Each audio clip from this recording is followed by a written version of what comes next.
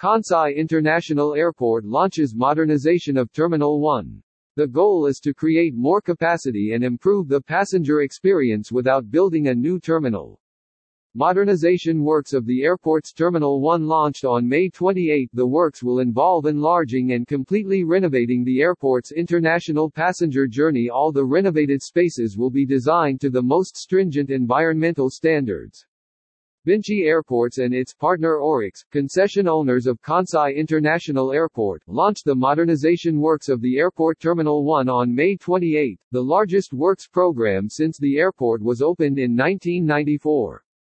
In line with Japan's tourism strategy and economic development of the Kansai region, the works continue and accelerate the modernization of the Kansai airports, initiated from the start of the concession in 2016.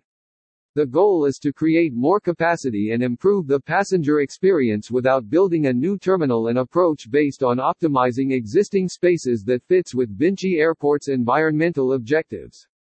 The works will involve enlarging and completely renovating the airport's international passenger journey, security controls, boarding, departures, retail spaces and arrivals.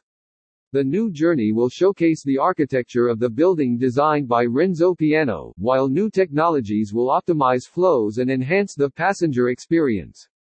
Domestic passengers will also benefit from a new, more functional and compact space with a broader range of services and a vast retail offering available right up to the boarding point. All the renovated spaces will be designed to the most stringent environmental standards for reducing energy consumption and will enhance accessibility and comfort for all users. The works, supported by the Japanese government, will make the airport the first pavilion of the Osaka Kansai Japan Expo 2025. They will offer visitors an immersion in a welcoming and experiential space that will showcase Japan's innovation culture, right from their arrival in the country. Nicolas Notabert, Chief Executive Officer of Binchi Concessions and President of Binchi Airports, declared, "Modernization of Kansai International Airport will act as a source of growth and enhance the attractiveness of the region." As a long-term partner working with the Japanese authorities, Binchi Airports is proud to stand alongside them in this new phase of improvements that will make the airport even more effective, sustainable and innovative.